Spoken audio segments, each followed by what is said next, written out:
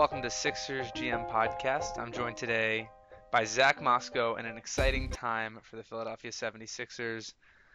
Sixers closed out round one, winning 4 games to 1, and are looking to round two, which should begin later this weekend. Zach, what was your takeaway from this first series? Yeah, I mean, you know more than you and I know more than anyone how much this means and how much we've been waiting for this. I mean, it came pretty sudden. It happened pretty quickly. We thought that we saw from last year winning 28 games. Yeah, this year is 52 regular season. We thought we talked about having even another year in between this crazy growth, but no, it's been crazy. We were just talking about this. They're hot. And you look at the addition of J.J. Redick and both Atlanta pickups with Bellinelli and Ilyasova, and obviously Ben Simmons perhaps being the biggest addition as well as the increase in Embiid's game. Do any of those stand out more than the rest as to reasons why the Sixers have really propelled this season? I guess we've talked about this season before a bunch, but I mean, just looking particularly at the playoffs, JJ's coming huge. I mean, he's been shooting, he's been hot, but all this comes that this doesn't just come. They're not making all their shots. I mean, they're taking shots too. So just looking at these percentages, Dario's been hot, shooting upper 40s in the playoffs before he was shooting the upper 30s in the regular season. People are just kind of, stepping up to the role. Ersan's been a huge mentor for these guys. I guess that's why we wanted him back. That's why, Big Brett made the move to pull them in, I guess. I mean, I think he's been something of a huge influence, especially considering that others I don't even think did Markelle even play the last game? No, Markelle has only scored 5 points and has, I think, only played about 15 minutes across all 5 games. But yeah, he and Rashawn have been a little bit of a disappointment in the sense that they haven't really had an opportunity to play. And you wonder Yeah. if it's injury based for Markelle or if it's just experience and being 19 years old and not having any experience obviously in the playoffs prior to this as it's first season. They really wanted to put in more senior players. Yeah, but I mean, we've seen a lot of minutes from Covington. I think Simmons has been averaging close to 38, 39 minutes a game, which is pretty good considering when we've been up close to 20 points and close up to 19 points when they have pulled him out a couple times. Or last night, TJ had a ton of minutes, played pretty well. But just even looking at, what's happened to TLC. I think for a period was in street clothes and he wasn't doing well, but I think he's getting better now, or he's fine now. He along with Rashawn, have seen very few minutes, if any, in these playoffs. Yeah, I think TLC actually hasn't played in the playoffs, and I think the reason why is because of his injury. Um, but obviously, his position is pretty highly contested. Playing the 2 or the 3, he's got to fight. JJ's got to fight. Um, obviously You have Rob. to fight Justin Anderson at this point. Yeah, and so I think the Heat, obviously in Game 3, really turning up the heat. Uh, he's just not as physically built as Covington or Anderson, and he can't outshoot Redick. So I think even if he had been fully healthy, which we're not sure if he is currently healthy, he would have been in a similar position as Rashawn and probably not played too many minutes. Right. I'm switching Well, to yeah. now. We're gonna say. I was going to say, real quick, I mean, just quick look, something that people have been talking about. Sixers go up 27 game one. What happens game two? Heat by 10. And then we switch right back to that Sixers by 20. So at game two, before Sixers had to readjust, he thought they were going to resume on top. Maybe Grandpa Wade might even be able to pull ahead with this one. What was that? No Embiid? But we had showed that for the previous however many games, we kept that streak up. Yeah, no Embiid, and you're coming in playing a few veterans on the Heat, and I think that you know losing by 10 is not that significant of a loss that it could have just been randomness or an off night. I don't really think that there was any real reason Turnovers that game. Other than that, I don't think there's anything too concerning. And clearly, once Embiid came back, things were smooth. They were just playing better basketball over the course of their winning streak before that. Um, but yeah, I mean, nothing really looked too scary or concerning over the course of the following three games. So, Right, uh, right. what do you look to? Uh, I guess matchup wise, what are you thinking for round two? Who do you think will play? I mean, it's tough. I mean, it's obviously Just either the looking at where Celtics or the Bucks, but between the two, I know Celtics are up 3-2. Uh, who do you think would be a better fit? Who do you think would be, ultimately the team that we would do better against? I mean, I guess it's a question first. Yeah, who do we want to see? That's not really who we get, but who do we want to see? Some would say, well, maybe we want to see the Celtics because the Bucks are making a run, but then maybe that means we want the Bucks because going into this, they were the worst team out of the two. They were worse. So, but looking at the Trailblazers, you would have said, you would have taken the Pelicans. Now, right now, you don't want to go up against, the Pelicans looking hot. Not as the Heat for sure. Yeah, I think But I think one factor to consider is home court advantage, which does matter in the NBA, as well as obviously the NFL and most professional sports leagues. But if we do play the Celtics, we do have one game fewer at home, as well as obviously the first two games on the road, which does make a difference for momentum. Not necessarily a bad thing per se if you play on the road, because if you can steal one or out of two in Boston, then at that point you have the following games in Philadelphia. But that's a factor as well as just the youth of the Celtics. I mean, obviously, Al's playing all right now, but they're a pretty young team, especially with their two stars out. So I wouldn't mind playing them. I think the Sixers did play well in that final game against the Bucks, and so that could also be a good matchup.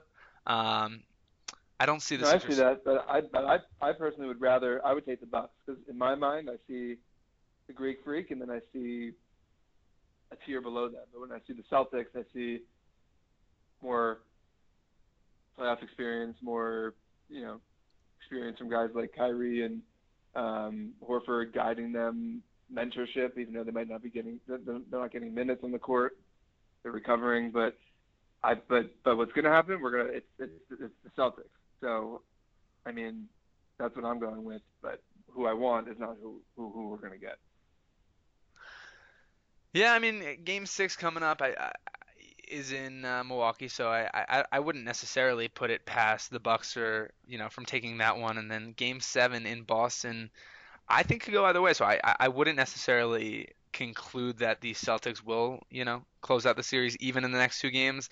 I don't think they're significantly better than the Bucks either. I really think that, Giannis is the best player on the court between both teams, as you'd probably agree, and that the rest of their roster, uh, matches up well with the exception of maybe Jalen, matching up against Jalen Brown. So. I think it'll be an interesting final two games, and I think it will be at least a 5 or 6 game series for round two. I don't think that the Sixers will sweep either of these two teams, but I also don't think that either of these two teams are better. Now, if Kyrie were playing, obviously that would be a different You're story. telling me the Celtics are not straight up right now better than the Bucks? No, I think they're pretty close. So you think the Celtics just had an easier regular season? No, I think they had two superstar. Well, I mean, they had one superstar because obviously, Right. Kyrie was the only one that was playing throughout the season, and his loss is the biggest loss in the NBA this year. And yeah, I think that is the reason why they were the two seed. I think if Kyrie hadn't played this season, if that trade hadn't gone through, they would be like a 5, 6, 7 seed. Right. Well, let's come back to the Sixers a little bit. I mean, Celtics aren't even in top five points per game. We're not even looking at they were fifth on rebounds per game. They're not even in the top five for assists per game or field goal percentage or steals or any of these areas right now. But if we look at, we're seeing the Sixers are coming in second for points per game, 114. Rebounds, the Sixers are number one. Assists per game, Sixers in the top five. They're consistently in these steals, you know. So I don't know. I think that if we're going by the numbers, the Sixers have a real chance, especially with what's been happening recently, Embiid coming back and them getting hot and Kyrie being out. So I don't know. I think I would say we're ready either way, but it doesn't mean it's who we want necessarily. But Yeah, and I think any analyst would agree that the Sixers are the hottest team over the past 25 games in the NBA, with the Rockets coming in as a close second.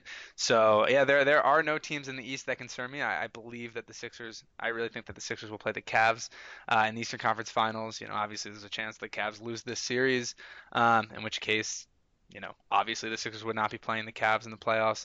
But if the Cavs, do fall and the Sixers play let's say the Celtics in the second round. I don't know. Maybe it's Sixers Wizards Eastern Conference Finals, Sixers Raptors. Um, but yeah, neither of those two teams really scare me at this point for the Sixers, and I feel pretty confident saying that I believe that they will be at least in the Eastern Conference Finals, if not in the NBA Finals, and perhaps your 2018 NBA champions, which is insane to think, given that 2 years ago, we were watching those games and saw Jahlil Okafor well, lead a team to be 10-72. yeah, I know, but I don't know. I think we have to step back real. I mean, looking at the Cavs alone, the scary thing for them is Game One, Pacers by 18. We didn't see that, but okay. Game two came down within 3 points. Game three came down within 2 points. Game four came within 4 points, and these are all tied series. So the tied series, and with the only game not being close, it was the Pacers. So I don't see how the Pacers, with this momentum, don't get some traction. But I mean, who do they really have? I mean, I guess Oladipo is carrying most of the weight at this point. Uh-huh.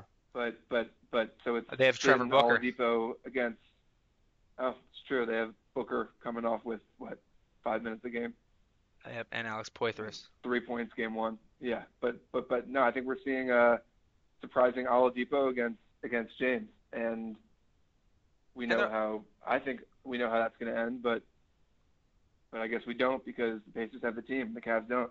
Yeah, and besides Thad, they're a really young team as well, so I don't think that they have the playoff experience that you need. And when you are a five person sport as opposed to like in the NFL or the NHL, I think experience matters more because obviously you represent a larger portion of your team playing. And I think in the NBA, if you look back the past 15 championships do relate, or at least I should say correlate to the age, and I guess seniority, not even seniority, like the presence of some veterans. So definitely Right. important. Hopefully we can bring back Elton Brand from the G League to give us something. But yeah, I think that about wraps it up. Any last things you want to discuss? I mean, I guess it a coincidence last night that we took the series and hashtag make free? Is that a coincidence? I wouldn't say it's a coincidence, but I would say as soon as we found out that he was freed, it removed any doubt in our minds that Game 5 would go our way. Obviously, he was inspirational to the Eagles in the Super Bowl and is over Lil Dicky in terms of Philly's greatest rapper. So I think that once players saw him ring the bell, it was over. Yeah. I mean, he was there with his son last night. The Sixers owner flying out, going to pick him up, taking him on the private jet home. I mean, It was either that or this Nick is Stauskas sitting in the front row. So yeah, with his girlfriend. yeah. Yeah. I mean, this is what we're looking at. I mean, Brett Brown going crazy. I mean, this is like not unheard of in basketball, but like let alone what's on the court. What's off the court is what's going to make this special and what is going to give them a serious run, and which is why people are getting scared. And with what Embiid said, he's bringing the nightmare to the Heat and to the rest of the NBA. Yeah. I'm not going to jinx anything and say they're going to make it to the finals, but I'm already surpassed where I've been happy. So the rest of this is just the icing on the cake. But why stop? But why, I'm going to leave it with why stop now? Last question for you. Obviously, the Eagles tore down the city following their Super Bowl championship. Do you see just as much, petty crime, or do you think that Sixers fans are, perhaps not ready to burn the city to the ground? I don't think that's the nature of the Sixers. I think they're going to be posting a lot more on social media. I mean, going along with the whole everything that's going on with Meek, maybe this city will turn this into something to actually be political movement and actually push the social justice reform and saying, all these guys while they're out here winning the chip, fighting for the chip, they're also fighting and visiting Meek in prison in Harrisburg, and they're flying out by helicopter and they're going there to bring him back the day of the game, and the owners are going there 30 minutes before the game. And I mean, it's bigger than basketball, I think. And with the Eagles, we don't have that inside perspective as much, but we see them being a little bit wider of a range. This is a little bit more of a tight knit community, and I think we're gonna take that energy and push it forward to next year.